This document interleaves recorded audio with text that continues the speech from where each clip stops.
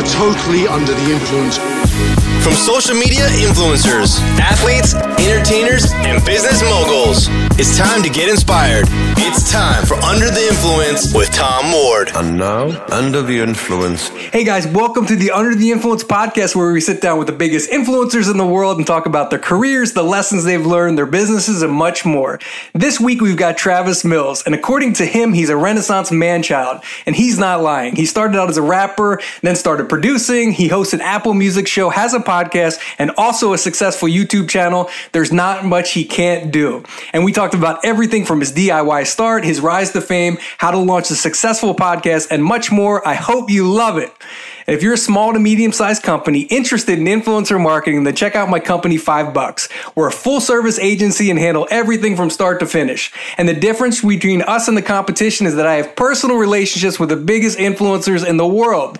And we've worked with everyone from Shane Dawson to Tana Mojo and much more. So if you're looking to grow sales, grow your social media, and create brand awareness, please reach out to me at tom@tomward.com or on social at MyDraw1. Thanks, guys, and enjoy the show. This is Under the Influence with Tom Ward. You went from an unsigned rapper on the Warped Tour to a signed rapper, actor, music producer, podcast host, radio DJ. Everything. Am I missing anything? No, I don't think so. Human being, maybe, but that's about it. Yeah, you nailed it. That's pretty impressive. Your research is extensive. Wait, we're just getting started. Oh, I do my homework, my I friend. can't wait to see what you dig up on me, man. I'm going to just have to, duck off in a corner or something. You know what I think is cool, though, about you and a lot of, these SoundCloud rappers and stuff, and I'm not even sure you're aware of it, but, the punk rock guys of the 80s, their whole thing was DIY, and the 90s, too, right? Yeah. Do it yourself.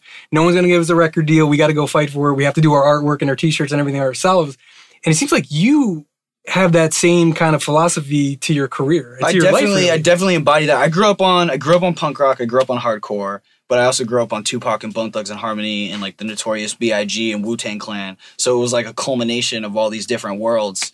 But metal and punk was that was what got me into music, and I started playing in bands, super shitty bands. Would you play guitar? No, I sang and screamed and did all just all this weird shit. And then when I hated relying on other people, and when I was in a band with 5 other dudes who were all 4 years older than me and had DUIs and didn't want to come to band practice, and I was just stuck sitting by myself. I was yo, this sucks. Yeah. And when I was 17, I got a laptop, and that's when I was oh, I can start recording myself.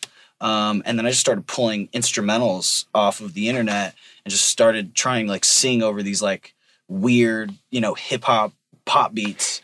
And it was awful, but I slowly but surely taught myself how to record. And being in a band is great because when you're 16 and you have no resources, it really forces you to think outside of the box. Yeah. So spray painting stencils on t-shirts and burning our own CDs and writing the titles on it and trying to sell them for $3 outside of the show, and renting a van and putting all of us in it just to drive to Arizona for 2 days and getting paid nothing and sharing one Motel 6 room.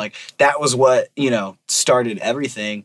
And so when I started going on real tours and stuff, I had that background and that knowledge of where I came from. So it allowed me to be a lot more grateful for the opportunities that came my way later on. Jonah Hill had a great quote. He was talking about growing up in Hollywood, and his dad was, I think, an accountant to Guns N' Roses. He was a money manager. Yeah, he was a big, I think he was a big, something like that. He was either a booking agent or a business manager. Yep. Yeah. But he was saying, because of that, growing up out here, showbiz was attainable because he could see it. Okay, my dad's a business manager, my neighbor's a camera guy. Yep. I thought record deals were fake. I thought that only happened in movies. You grew up in Riverside, right? I grew up in Riverside. Is that a whole different world than LA? The most famous person from Riverside was Travis Barker to me, who Another played famous drums Travis. from Blink-182, right? So that's why I was okay. So but I didn't think it was possible. Okay. And that actually led me to signing a really shitty contract when I was 19 because I didn't think it was real life. Some dude was I'll give you $1,000. You can go into this studio and record some songs. And I'll print some merch for you. But I own 50% of everything. And I was done, and signed it, got $1,000 and was cool, and then later on when, one of those songs popped off and I got Columbia Records calling me and they're here's a real contract. And then I found out what had happened, I was like, oh shit. But you know, I say like I met all of the wrong people first in my career, and that's a good thing and a bad thing. I mean, it sucks what happened to me, but at least it happened then instead of now. You know? So what was the plan after that? Go back to public school? Or were you done? So my whole thing was I would wake up at like 7 a.m. before everyone else, and I would burn 200 CDs like I used to do for my band on my laptop, and I'd have like little photos of myself, you know? And so I'd put those in like the little CD thing, like little sleeve, and I'd go out to the line of kids waiting to get in Warped Tour with an iPod and headphones and put the headphones on them. The hustle is and strong. Try to sell them the CD for $5. Here's a free listen. Literally. And then once I sold enough CDs on the first leg of the tour, I ordered my own merch. I spent like $400, got like a couple shirts, and then I'd go and do that. So like, cause he wasn't paying me to sell this. He's like, you could literally, you know, play here once a day and I'll give you this bunk spot, but you work for me and this is what you have to do. Wow. So did you make some dough at the end of the tour? No, zero money. I mean, I made enough to like eat. I made enough to eat, and I made enough to like, you know, pay for the merch that I bought, and then like, you know, pay for blank CDs. Yeah. But yeah, no, made $0. What were you selling the CDs for? Like $5. Okay. You know, and I'd sell, I don't know, maybe 10 CDs. Yeah. You know, 20 CDs a day. And you know, have to buy food and all that stuff. So you get back from Warped Tour. I'm sure it was a cool experience too. Did you get to meet some of your heroes and some bands? I met a ton of people. And you know, that's like where I made a lot of relationships, but also that's where I like met my first fans that would go on to, you know, come and see me every single year after that. And then, you know, watch me like grow and grow and grow.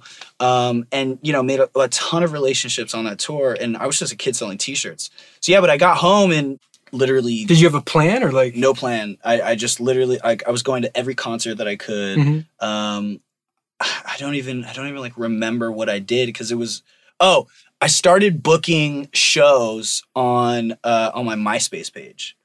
And like literally I'd have to pay to play shows, right? Like I'd go and like take tickets, and if I didn't sell enough tickets, I'd have to pay. And then I could go on stage.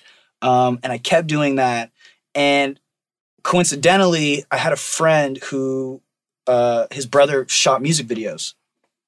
And he hit me up one day because he had just done a video for Fabulous. The rapper, right? Fabulous ton of hits, sure. And he was like, yo, dude, I got all this camera equipment and I don't have to give it back until tomorrow.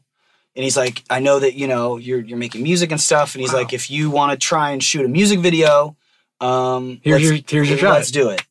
And I was like, dope. I was like, but I had like zero, you know, like zero new music, like from coming back. Like I had 5 songs when I went on that first tour, like to my name. Like, and you came back with 5 songs. And I came back with 5 songs. And so I was like, you know, I have this demo of this one song, but I fucking hate it because it was just a corny song. And I was like, but I've never shot a music video before. Let me just practice. You know, like let's just try it. So we went and we shoot this video, and I mean, it's cool. Nothing happens. I just go about, you know, my little life, and I'm just like working with people here and there, and I'm recording my own music, and you know. Are you start working at Starbucks, or like how are you paying to get a hamburger? Just selling things on the black market, if so you will. You know, like I became a botanist, if you will. And so, yeah, I was just like selling weed and like, you know, just like doing stuff like that. Little hustle. Yeah, or like, you know, I'd hop on a show and I'd get paid like $100. You know, it was tough, dude. It was rough. But you're living at home. You don't have a lot of expenses. It didn't have a lot of. I had a cell phone bill. Okay, you know what I mean. And I had like gas and like car insurance that I had to pay for. And so I wake up one day, and the homie who I signed that contract for $1,000 to make those first couple songs ended up getting in contact with that video director, getting all of the footage, had it edited, and just I wake up on MySpace and my shit is just booming one day, and I'm like, what is going on? And this fool did a whole campaign with Fuse, you know, Fuse TV, and released the music video without telling me, without anything, puts the song out. And to this day, it's like I hate the song. I hate the video. It's like a blessing and a curse because it's what started everything. Yeah. A song's called "Stupid Boy." I've never played that song live. Yeah. Ever. Like not like it was like what started everything. Never played that song live once. Is this the bad song? It's awful. And like, you know, I made it with like this dude. It was like our first time working together, and like we made the song and it was like cool, but like the shit we made after was way better. But you know, it gets 100,000 views the first day. Wow. And by that time I had a manager, like a semi-manager in LA. And I would be crashing on his couch and stuff like that. He was like a cell phone manager, like had no clients, right? He was just like some dude that like I met and was like, yo, I'm a manager. And he literally, he got an email from Columbia Records. And they saw it on MySpace, the video? I mean, every record label saw it. Okay. And, I mean, it was 100,000 views on the first day. And so all of a sudden, he's like, yo, they want us to fly to New York. And I thought he was joking and shit like that. So Universal, Warner Brothers, Atlantic, and Columbia all want to meet me. What? What do your parents think about this? They didn't know, like, they didn't have any... They didn't have anything to like compare it to. Yeah. So it's like, it's just kind of like empty words. Yeah. You know, it's like if I told like, I'm trying to think of a good analogy. If I told my mom that, you know, I hung out with the Eagles or something, she'd be like, oh my God, that's amazing. But if I'm like, yo, you know, me and Lil Pump just got lunch today, she'd be like, what? Yeah. Little what? So they have nothing to compare it to. They don't even think that the music business is a real thing. Yeah. So like, okay, like have fun. It's my first time to New York ever, you know, besides like being on it's my first time on a plane in New York. And we go there and, you know, I meet with all these labels and I still don't think this shit's real. I'm like, when is this shit going to end? How's Cell Phone Manager doing? Is he doing a good job? You know, he had a band in the 90s that he like, you know, he worked with and got them a record deal. Okay. So he like, you know, to me, he was like a god. I'm like, oh, this dude, oh, whoa. Yeah. And, you know, he's Scooter Braun. Exactly. He's Riverside Scooter Braun. And, you know, he got me a lawyer, which is who then told me how bad the deal I signed with my friend was and all that. And I ended up signing with Columbia Records. And then like wanted to distance myself as far as I possibly could from that old music. But that was like my real first official entrance into the music business. And yeah, after that, you know, I started recording and actually, you know, making music. In 2012, Warped Tour actually invited me to go on the tour. How cool was that, from selling t-shirts in the parking lot? It was cool, man, because, you know, I had my own tour bus. And so, and like, look, before, like, those, like, that gap of time leading up, like, I'd been touring and stuff, and that was something I always did. But it just, that was a moment where it really came full circle. Like, damn, 3 years ago, you know, Kevin Lyman is his name, who owns the tour. It was like, he didn't even know that you were on. Like, I'd hide. I'd like sneak into the tent, like, and make sure like security and shit like wasn't, you know, looking at this unauthorized performance. And like Florida that year, the fire marshals and shit, they wouldn't let me play that day because they're like, it wasn't a stage or anything. It was just a tent. And, you know, I had to rig electrical cords and shit to power the PA. I brought my own PA. So like, they're like, you can't do this. It's grass field and all this shit. So like, just to see, you know, that like evolution for me was really cool. And I had all my friends with me. I brought my dad on the tour for 2 weeks. He came on my bus. And he was with me every day. So that for me was really awesome. And then getting to see all those kids who, you know, I met in line in 2009. You sold them a CD for $5. Who were then like, you know, waiting, you know, for hours in a meet and greet line to see me again. Like, that was dope. Wow. And yeah, I really like carved my teeth out of like that whole circuit and, you know, growing up on like pop punk and punk rock and shit, it was cool to be, you know, one of the first. I don't want to say Eminem was on the first year of Warped Tour, so I don't want to say the first hip hop artist, but definitely in the 10 years before that, there was really no, you know, hip hop or urban leaning music. And that year it was me, Machine Gun Kelly, G-Eazy, and Mod Sun, and we were like the four, you know, dudes that weren't screaming and shit. Yeah, you know, all on the same stage. Good company. Yeah, definitely, and all on the same stage, and that's where I met all those dudes. You know, who I know to this day.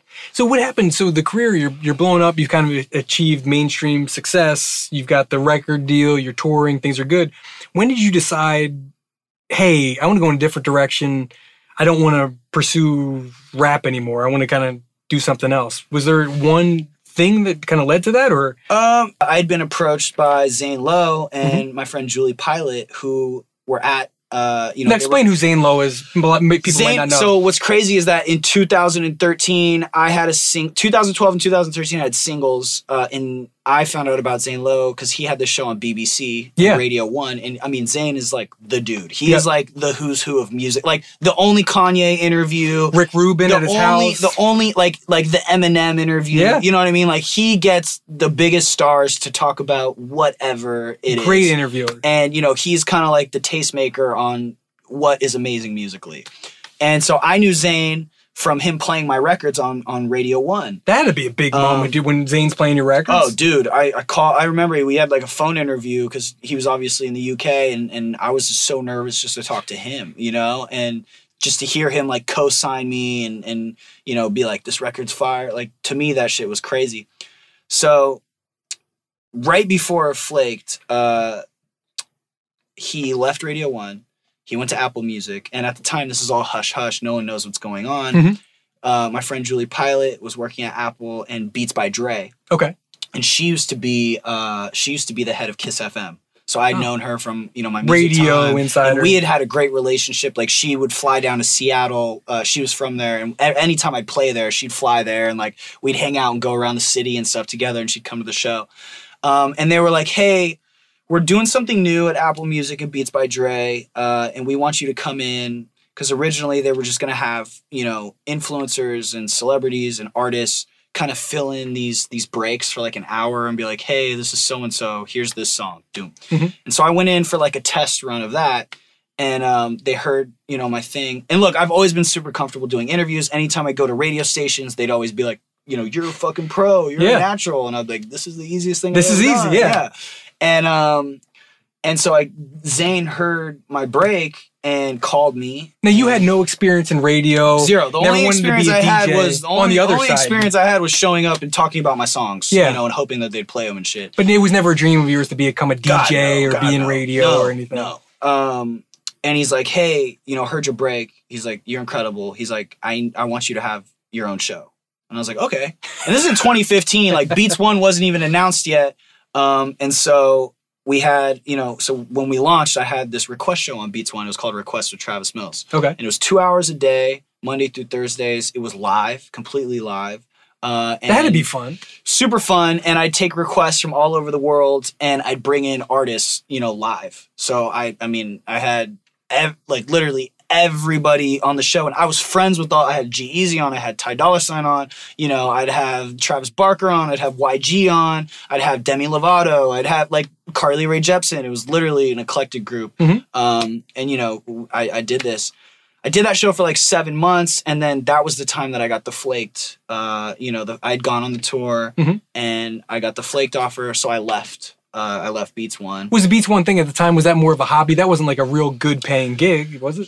It was definitely like a step into a new space, and, it turned it out to be a lot more time than I anticipated. I just put out an EP, and, I was trying to tour it and stuff. I booked the Netflix show, and so that took me out for like a month. So I was like, yo, I'm going to step away from this.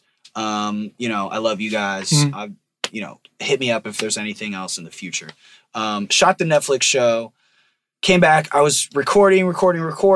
I'd go on some tours. And yeah, it was just like, damn, I want to do something, like something that I want to do, and I want it to be fun and crazy, and I want to feel fulfilled. And so I shot a pilot and created this like kind of show. Video? It was a video show, yeah, and it was called ADD with Travis Mills. Okay. And not to be confused with ADHD with Travis Mills. This is why my life is just like all of my mistakes turn into wins later. But I have to learn from them first. So I shot this 15-minute pilot. What was it? It was sketches, live performances from your artists, comedians. And like reacting to like funny things on the internet in real time. Okay. So it was kind of like a hybrid, I wanted to create like the new school TRL. Okay. In that sense. And, you know, I mean, like the pilot, like Vic Mensa's in the pilot, Rita Ora's in the pilot. Oh, wow. You weren't fucking around. No. Like, you know, I mean, we probably spent like $75,000 like shooting this like 15 Who, minute. you did yourself? Who was paying? And the dude who created TRL. So you had some backers. So I went and had a production company like sign Oh, on. no and, shit. you know, our goal was to like sell this show. So This wasn't you with a buddy in a garage. No, it wasn't like us and like an iPhone, like, you know, be like, hey, let's shoot the show. Yeah. No, this is like real deal. Like, you know, I had a crew and, you know, everything like that. We rented out like a crazy space. Mm-hmm. And it took us like 2 or 3 days to shoot. And so we took that pilot, brought it to MTV, brought it to MTV2, brought it to VH1, brought it to Spotify, brought it to Snapchat, brought it to Apple Music. I had a meeting with Jimmy Iovine. Literally everybody. Whoa, pause there for a sec. What's it like sitting down across the table with Jimmy fucking Iovine? I mean, look, here's the thing. I'm a little jaded because I've literally, like, you know, when I was getting signed, like Leor Cohen, I was like in like the studio with Leor. Like, so I had legends meetings in the music business. I had some crazy heavy meetings, you know? Jimmy is incredible, but I never rolled in and like Jimmy never tried to sign me. Interscope never tried to sign me. And so that was my first time. I'd met him at like a industry party before, but I'd never like sat with him. Okay. So walking in to like show him my pilot, I was like, oh fuck, you know? And he ended up being like the fucking coolest dude ever, man. Yeah. And, you know, gave me, you know, an hour and a half of his time. Well, started out, he's a real musician. He was an engineer. Exactly. I mean, and, you know, he was asking me my opinions on like, you know, I think it was like some music event had happened like the night before or something, and we were talking about it. He was brutally honest, which I totally loved, and like it was cracking me up. And so we showed him the pilot, and he's like, yo, this is amazing. This is amazing. And he's like, but just wait till November. And so we're all like, okay. When was this? And this is in like May. Okay. You know, so it's like a lot, like, you know, 5-6 months. Yeah. We're trying to sell this show and like get it going. I like, mind you, I put everything on hold for this. Like, I'm not touring. I'm like in the studio, but like I'm really focused on getting this show. So what was the dream? To be on MTV? Yeah, like my dream was either to sell it to Netflix or to sell it to MTV. And at the same time, MTV was rebooting TRL, so they were like not interested. And then like, This is when they were using the influencers and stuff. exactly. In TRL? And they want, you know, then they were like, maybe you could host TRL, and I was like, I want to do this show. Yeah. And then I went and met with MTV2, and it was like, but like literally everybody told me no. Like they were like, no, pass. Jimmy's like, oh, wait till November. We might have technology like there for the show and shit. So But just on that real quick, sorry to interrupt, but this again is your entrepreneurial DIY definitely hustle going. Like you didn't 100%. sit around on your hands and wait and go, I want a show, you know, maybe they'll call me one day. You go, Exactly. fuck this, I'm going to go shoot it myself. I'll get the pilot. I'm going to Yes. go out, knock on doors and try to go sell it. Yes. I think that's great advice to, you know, your younger fans out there who are aspiring hip hop artists or entrepreneurs or whatever. Oh, dude, you got to get after it. I've had the door shut on my face so many times, and it's like, you know, for like the 99 no's, all it takes is the one yes. Yep. And you know, and that'll, you know, make or break your life. And so when we walked out of the meeting, you know, the production company, everyone, I mean, to them it was like, all right, that's a wrap. We're not going to sell this show. Let's move on to other projects. Yep. And so I just kind of like went about, you know, my life for like the next like 4 or 5 months. What does that mean? So there's no day job? I was recording. Oh, you know, okay. I was, you know, just playing like shows here and there. But you know, like really, I wanted just in limbo. Yeah, I was definitely in limbo. And this is now like, this is like 2016 now. Okay. Around that time, I met this kid, Lil Peep, who was a fan of mine from, you know, the Warped Tour days and all of that. And I found his music, and I was a fan of him. I didn't even think he knew who I was. And How'd you connect with Lil Peep? On Twitter. I followed him, and I liked a tweet, and I got a DM saying, bro, how the fuck do you know who I am? And I was like, yo, I love your music. I sent him my number, and I was like, hit me up whenever. And he just FaceTimed me as soon as, like, that's pretty bold to do. Like, you know, he just FaceTimed me as soon as I sent him my number, like, not even a minute later. Like, you want to play it cool a little bit, like, wait a couple days normally? Or, like, yeah, I thought he'd, like, text me and be like, yo, lock me in, you know, let's hang out when I'm in LA. Fucking balls out FaceTime call. Yeah. Not even a phone call, FaceTime. just to give a little backstory on that, you know, with my music too, like I was working, you know, with my best friend Adam, and he was managing me, and he was at this management company with this woman, Sarah Stennett. And Sarah's like this huge music manager from the UK. I mean, she manages Rita and, you know, Ellie Goulding, and at the time Zayn Malik and Iggy Azalea and all these, you know, crazy artists. And, you know, she took me to dinner one night, and she was brutally honest with me. She's like, look, I'm not interested in managing you as an artist. Thanks. She's like, I don't believe in you musically. And I was appreciate like, that. She's like, I really trust your taste and your opinions. And she's like, if you ever find an artist that you love, or, you know, an act that you really want to sign, she's like, let's do it together. And literally a week later, I met Peep. So like having that dinner with her that night, I hated her. Like how shitty was that when you left? Oh, dude, I like cried. Like I was like, you know, it was the worst. To me, it was like, I was like, fuck that. She doesn't know anything. But like, you know? yet she's a respected person in the business. Literally. She's telling you basically you're not good enough. Not good enough for her, you know? But like, she was like, I think you're going to be huge. But like, I think like, you're going to be huge as Travis, not as like T-Mills. Okay. You know? And she's like, you have so much more to offer. And to me, I didn't want to hear that shit. You know, I just wanted her to be like, yeah, let's fucking do it. You're the greatest ever. Yeah, exactly. I love you. So it definitely checked my ego. And coincidentally, I met Peep a week later. And how old was Peep at the time? He must have been young. Oh, right? dude, like 18 or 19. Okay. He was like 18 or 19. What kind of music was he making at the time? I mean, he had just put out this song called 19. Okay. Which is my favorite Peep song. And then he had this song called Beamer Boy before that. And he was part of this like rap group before.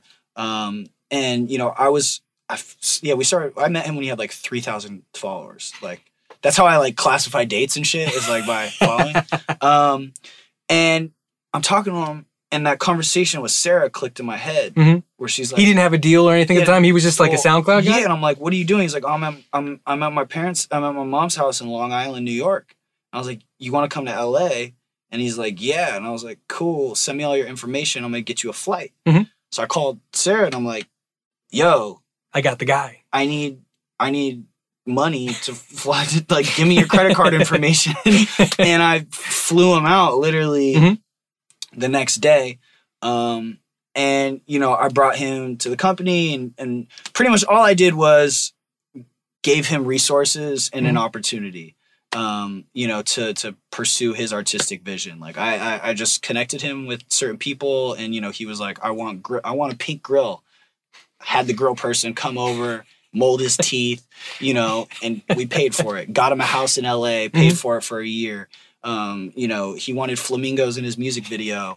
We got fucking 10 flamingos. You know what I mean? Is he an artist? I mean, that sounds like crazy Dude, out there shit. Like true artists are like that. I want fucking flamingos. You know, and what's crazy, like he reminded me of me when I was 19, but just like in an even crazier way. And like part of me was like not jealous, but like, damn, like I wish I could be as free as this kid. Yeah. You know what I mean? Like I had so much like admiration for him. And you know, he didn't believe in the music business either. He's like, yo, there's people that'll like do all this shit. You know what I mean? Like I could shoot a, you know, $60,000 music video.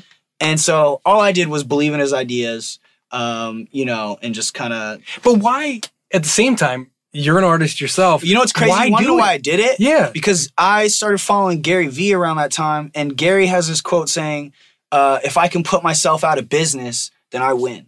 So what does that mean? If I own Coca-Cola, okay, right?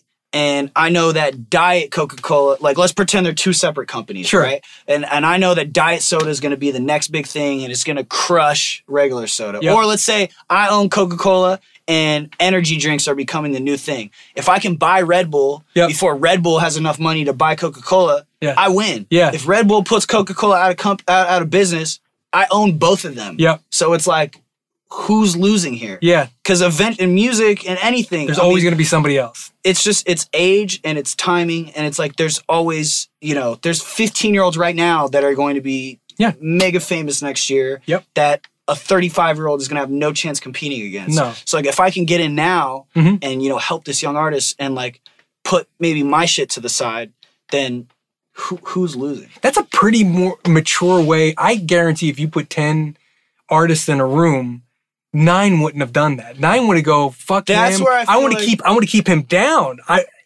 I'm threatened by him. Yeah. I'm going to keep him at bay so I can keep coming up. Yeah, I think that's just like the famine mentality, you know, of like there's not enough for everyone. Like I need it all for myself. Yeah. And I mean, for me, it was just like, yeah, if you know, I'm not going to be the most popular dude forever. So if I can contribute to someone else's success, Wow. that's, you know, going to be. I think that's where my entrepreneurial like side of my brain kicked in, because my ego definitely wasn't at the forefront there. Sure. You know, and so start working with Peep. So what are you doing for him at the time other than getting McGraws and Flamenco? Just literally, just like creating opportunities, you know, connecting him with stylists and, you know, sending him to Fashion Week. But he doesn't have any money at the time, right? No, how's he paying for all this?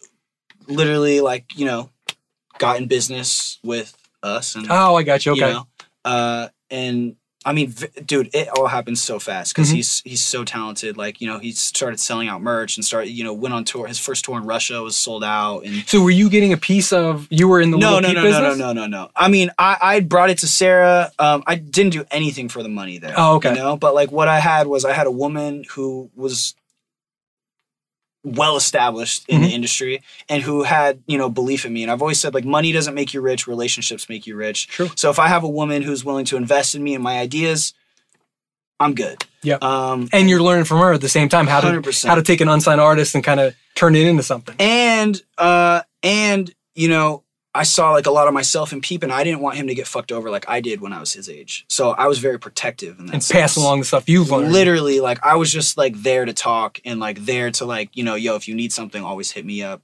And then what we were able to do in a very short amount of time was really cool. At the same time, Zane Lowe starts texting me and is like, yo, man, let's have dinner. Let's catch up. You know, I haven't seen you in forever.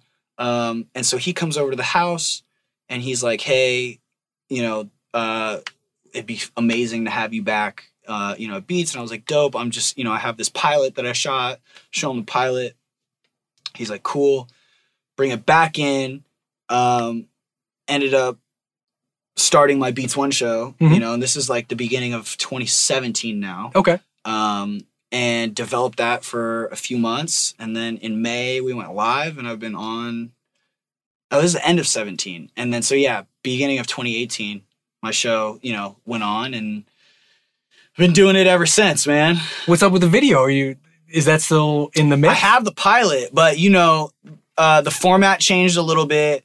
Couldn't call it ADD. Okay. Why not? With the like, just because like they thought it was like insensitive, you know. Jesus. And I have it. Me too. But when I started my podcast, it came full circle because I was like, I need a title for I was gonna call it like Right Now with Travis Mills, or I was gonna call it something so stupid. Yeah. And I'm like, ADHD. I'm like, it's been right in front of me like this whole time. Yeah. And so that's what I mean by like every little thing in my life is like led up to a culmination of, you know. Yeah. It's been a culmination of like all of my good ideas, bad ideas, unexecuted ideas. What led to the podcast? How did that come? I've always wanted, because I've heard you and talk about it. You kind of look up to Joe Rogan. You're a big fan of him. Is there any other people in that world you kind of? I mean, Chris D'Elia, Theo Vaughn. Theo Vaughn's great. Theo and Brendan have a crazy podcast. Dax Shepard has an amazing podcast. I just really fell in love with the medium. Yeah. You know, and like. You're a fan? Yeah, and I just got like so burnt out on listening to music all day, every day, especially I play so much music on my show. I'd be in the studio for 12 hours, and when I get out, I wouldn't want to listen to music. Yeah. And so I really fell in love with podcasts, and, you know, I'd always said like, oh, one day I'm going to do this, one day I'm going to do this. And then I started being asked to be a guest on podcasts. Okay. And so after I did like 2 or 3 podcasts, I was like, I found myself just being like, more present than the person interviewing me on the podcast. And I was like, what do you mean by that? Just like, I was dominating the conversation. Sure. You know, I was you were interviewing them. Not interview, but I was leading. I was the conversation. It was my convo to be had. Yep. And I was like, yo, I'm really like, you know, missing an opportunity here. And plus you do this, I mean, this is a skill set you've built my whole life. Your whole life. I mean, look, if you're a hairdresser, they always say like, you know, you're your client's therapist. It's like a bartender. Exactly. Yeah. Because all you do is, you know, listen and talk. So, you know, and my Beats One show, I play music, and it's very music centric, and it's what I'm listening to. How long are your talk breaks? How long do you get? Cool. I mean, it's an hour show. But I mean, like when you open the mic, how long do you have to talk whenever I want. But how long? Usually a minute, 2 minutes? I mean, you're not talking for 15 minutes. No, at a the time. interviews will be probably like 8 to 10 minutes. Okay. And then I'll talk in between, in and out of songs. Okay. You know? And I'll have 2 to 3 artists every episode. Okay. So it's very packed. It's Sure. like, it's boom, boom, boom, boom, boom, boom, boom, boom. Yeah. And then Which is what you need for a show like that. 100%. Fast moving. And that's why I wanted to call it ADD, you know, or ADHD. And then the podcast, you know, I wanted something where I could just sit down with somebody that I had a good relationship with and that I knew, you know, could really have a good conversation and just talk. let it fucking rip. And have no boundaries, have no, you know, rules. There's nothing that's off limits. And once again, pointing back to Gary Vaynerchuk, you know, crazy thing is I love that interview, by the way. Thank you. And when I was on that Ray Shremmerd tour with Pete and... How do you say that? I'm old. Ray Shremmerd. I always thought it was Ray Strummond. No, Does Ray everybody Shremmerd. say that? It's Eardrummers backwards. Oh, no shit. Eardrummers is Mike Will made its record label. Okay. And he signed them. Okay. And so it's Eardrummers backwards. Oh, okay. Right on. Yeah, Ray Shremmerd. When I was on a tour, me and Gary, I followed him on Twitter, and he hit me up. And you were just a fan. You listened to him? I was just a fan, dude. I was a musician. You know, I was just watching his videos. I was really depressed at the time. No offense, but how does a rapper musician even get into Gary Vee? He's kind of a business kind of guru kind of guy. Once again, my entrepreneurial side of my you brain. just love that hustle. How to build my business. How to just do whatever. And so Gary hit me up and was like, yo, really love what you're doing. Wow. If you're ever in New York, you know, hit me up.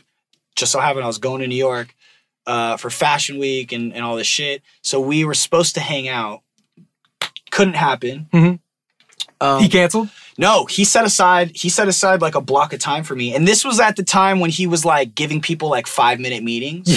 He was like, all of his vlogs were like, he would schedule like literally 5-minute meetings. Yeah. And so he gave me like 15 minutes and that to me was like, oh my God. Yeah. And something came up and it didn't work, but I was in New York and I walk into this sushi restaurant to have a meeting with someone and he's at the bar.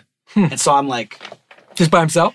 He's waiting for a dinner meeting to go into and tap him. I didn't think he's going to know me. He's like, Travis. I'm like, dude, it's so nice to fucking meet you. He's like, yo, I know we're supposed to, you know, hang out and stuff. He's like, but we're going to make it work, you know, da, da, da. So we actually met each other by accident in like 2016.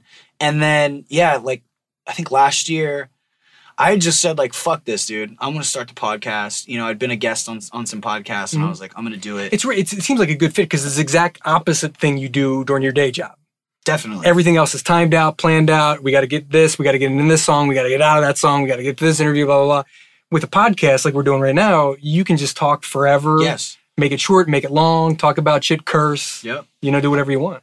And coincidentally, again, I'm eating sushi with my girlfriend, and Gary texts me, and he's like, yo, I just launched this new wine business. And before, backtrack a little bit, when I was thinking of the idea of the podcast, I wrote down a dream list of guests. Gary was at the top. Okay. Who else was on the list? Gary, Crystalia, David Dobrik, Gabby Hanna, Zayn Hijazi, Shameik Moore. Literally You've had all these guys. I've literally had every single person besides one person that I've written down on my list. Wow. Yeah.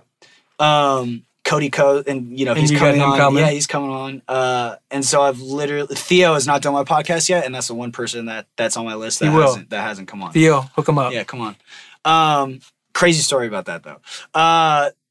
And so Gary texts me and he's like, yo, I just launched a new wine company. He's getting into the $20 bottles of wine, right? Yeah. And he's like, it'd mean the world, you know, if you could support. So I'm at dinner with my girlfriend. Most people would look at the text and be like, okay, cool, I'm at dinner. Yeah. You know? I read the text and Gary's always been a solid dude. I've always respected his work and, you know, all the shit he does. So I said, you know, hold on one second. I need to do something on my phone. Pulled out my wallet. So you're not the dick boyfriend at dinner on your phone the whole time? No. So I told him, I'm like, yo, just give me 2 seconds. Nice. You know, I'm gonna respond to this text. And she knows how big of a fan of Gary I am and everything. And so I pulled out my phone and I ordered 2 cases of wine and, you know, sent it back to Gary, not expecting anything. He was like, dude, thank you, brother. I, you know, appreciate you so much. 2 weeks later, is that what he meant? I took the text as something else. Like, can you please support this like venture? I took it to mean like, could you promote it or could you talk about it? He was looking for sales. I don't know if he was looking for sales. I don't know what he was looking for. I think he was just kind of like texting his homies and being like, yo, this is what I'm doing. You know, anything you could do to support, cool. I'd appreciate it. And me and Gary, I had him on my Beats One show before the podcast. What was the connection there? Why was he on that? He was on there promoting, I think, his book. Okay. And then after that, I mean, we talked on the phone every day. Like, he would call me. He was dropping a shoe collab too. K-Swiss. Yeah. So we would just talk on the phone, literally fucking he'd send me music. He'd be like, what do you think of this? What's crazy is, and I talked to him, I interviewed him too, is the hip-hop connection, because I'm an older guy too, and it's like, when are you too old to talk about young rappers, right? But Gary kind of proved that you can do other things. Like, Definitely. He doesn't have to be business guy. Yeah. He doesn't age out of something. He's like, I'm fucking listening to this new, whatever record. Now we're going to talk about entrepreneurship. Now 100%. I'm going to talk about Lil Pump. I think it all just ties into, his whole brand and like his whole message. And now the Jets. It's very organic. Exactly. Yeah. And so, cool. And then like 2 weeks later, I'd set a date for my first episode and I didn't know what I wanted to do, but I texted him and I was like, yo man, I'm watching my podcast. Would love for you to be a part of it. He's like, cool. Yeah. I'll send you some dates when I'm available. It's getting closer, to the time where I got to record. And you have no like backup plan? I got no plan. You're just like, fuck, I hope Gary texts me back? Like, yeah. And I was just like kind of sending out feeler texts like, hey man, not to him, but just to like a couple friends and like, hey man, you might be starting this podcast, maybe if it's convenient for you. And I woke up and I got a text from his assistant. I got a text from his assistant. I got a DM from Gary and a DM from his assistant on my Instagram. And I thought like something had happened. I woke up to like, oh shit.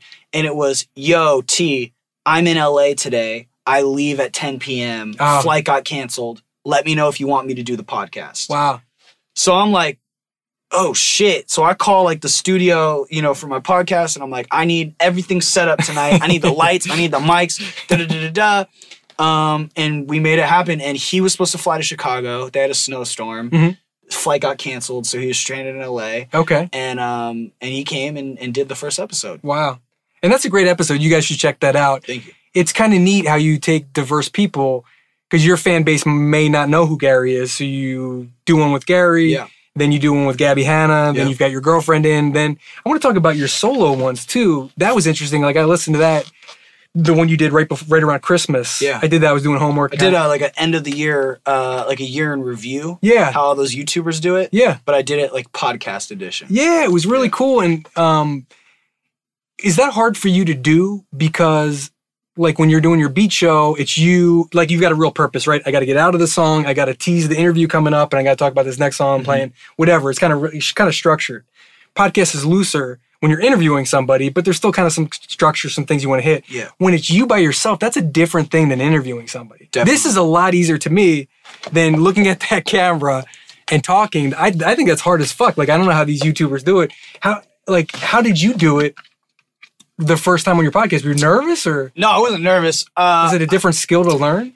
I think the hardest thing for me to do is like write down everything that I did that year, Okay. Be like, oh shit, like in chronological order. Yeah. So I like wrote out the months. Yeah. And I was like, what the fuck happened? Because my memory sucks. ADHD? Literally. And I just kind of had to like pick moments. What advice, because a lot of people are starting podcasts every day. I mean, there's more. I mean, there's millions. You know that like I want to say like 90% of podcasts that get started don't go past episode 7. I heard the same thing. Yeah. Episode 7, they all stop. What is it about? How many episodes do you have? I'm on, I think 15. So you're fucking home free. Oh, the 7th week, I was so scared. I was like, dude, if I don't fucking get this podcast, I'm doomed. Yeah. And that was a big thing when I started, like, because I think I want to say some crazy percentage. What is it about your podcast? So why? I think it's consistency, man. I think it's like people are jacked up at first. Oh, that's with anything. You know, people are super excited at first, and they don't see results that they want after 4 weeks, and so they're like, "Fuck this! This isn't worth it." Yeah. And like one thing, back to Gary, man. What? It's just do it for 4 years and then come back to me. Yep. Do it every day for 4 years and then come back. Yep. What makes a good interview?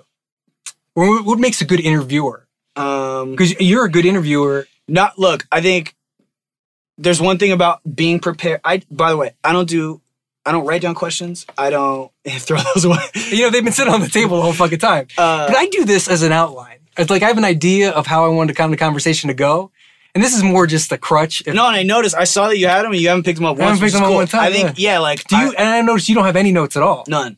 No. So, like, I don't want... Like, I think being able to react to the conversation, because I could tell you something about, like, pudding, you know? And I'm like, I love chocolate pudding. Yeah. And if you're like... But tell me about your first single. Tell me about Riverside. It's gonna be fucking weird, dude. Let's talk fucking pudding. Like being able to actually be in the conversation, be present, and you know, just respond and react. That's the most important thing.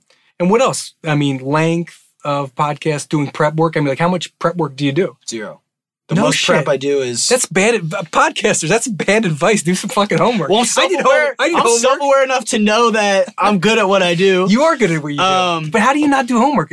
Well, because you're interviewing with people you already know and are familiar with? I've had 3 guests on the podcast who I'd never met before. Okay. Like, us meeting was the first time, you know, was in the studio, meeting for the first time. And... that's how I get to know them. All right. Well, listen, you said it all. Dude, thank you so much. It was a pleasure, man. It was really nice sitting down with you. Everyone check out his podcast, ADHD with Travis Mills. Check him out on YouTube. Check him out on Beats One. Check him out in life. You were under the influence. We all were. Thanks for listening to this episode of Under the Influence. Please subscribe to this podcast, rate, and comment. It will really help us out. Don't forget to check out our video episodes on youtube.com/Tom Ward Interviews. And you can always connect with Tom on social at MOTDraw1.